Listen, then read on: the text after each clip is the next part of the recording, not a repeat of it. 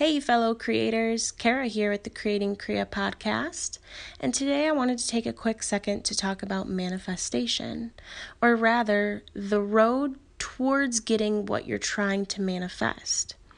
A lot of us, when we think about manifestation, we focus on the sole goal, crossing that goal off of our list, or maybe manifesting that physical item and then disregarding how you manifested it.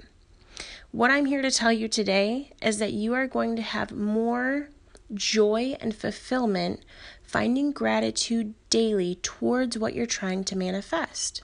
Now, what I mean by this is maybe you're trying to manifest new customers for your business.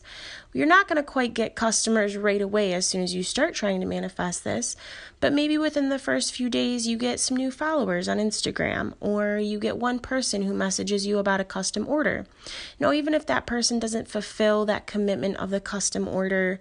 or maybe some of those followers unfollow you in the long run, what I'm trying to say is finding gratitude in those little achievements daily is going to match the vibration of what you are trying to manifest. Now, it is good to sit there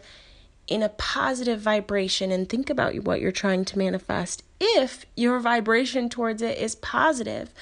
But if you're feeling a negative energy when you're thinking about what you're trying to manifest, that is the frequency that you are putting out there. So why I'm telling you this is that when you match the frequency of what you're trying to manifest daily, it will be a lot more easy for that thing to find you because you're matching its frequency. So rather putting your energy into exactly what you're trying to manifest and it not quite matching the frequency, finding the gratitude and joy in the things that are happening daily and giving thanks is actually going to draw you closer more quickly towards what you're trying to manifest.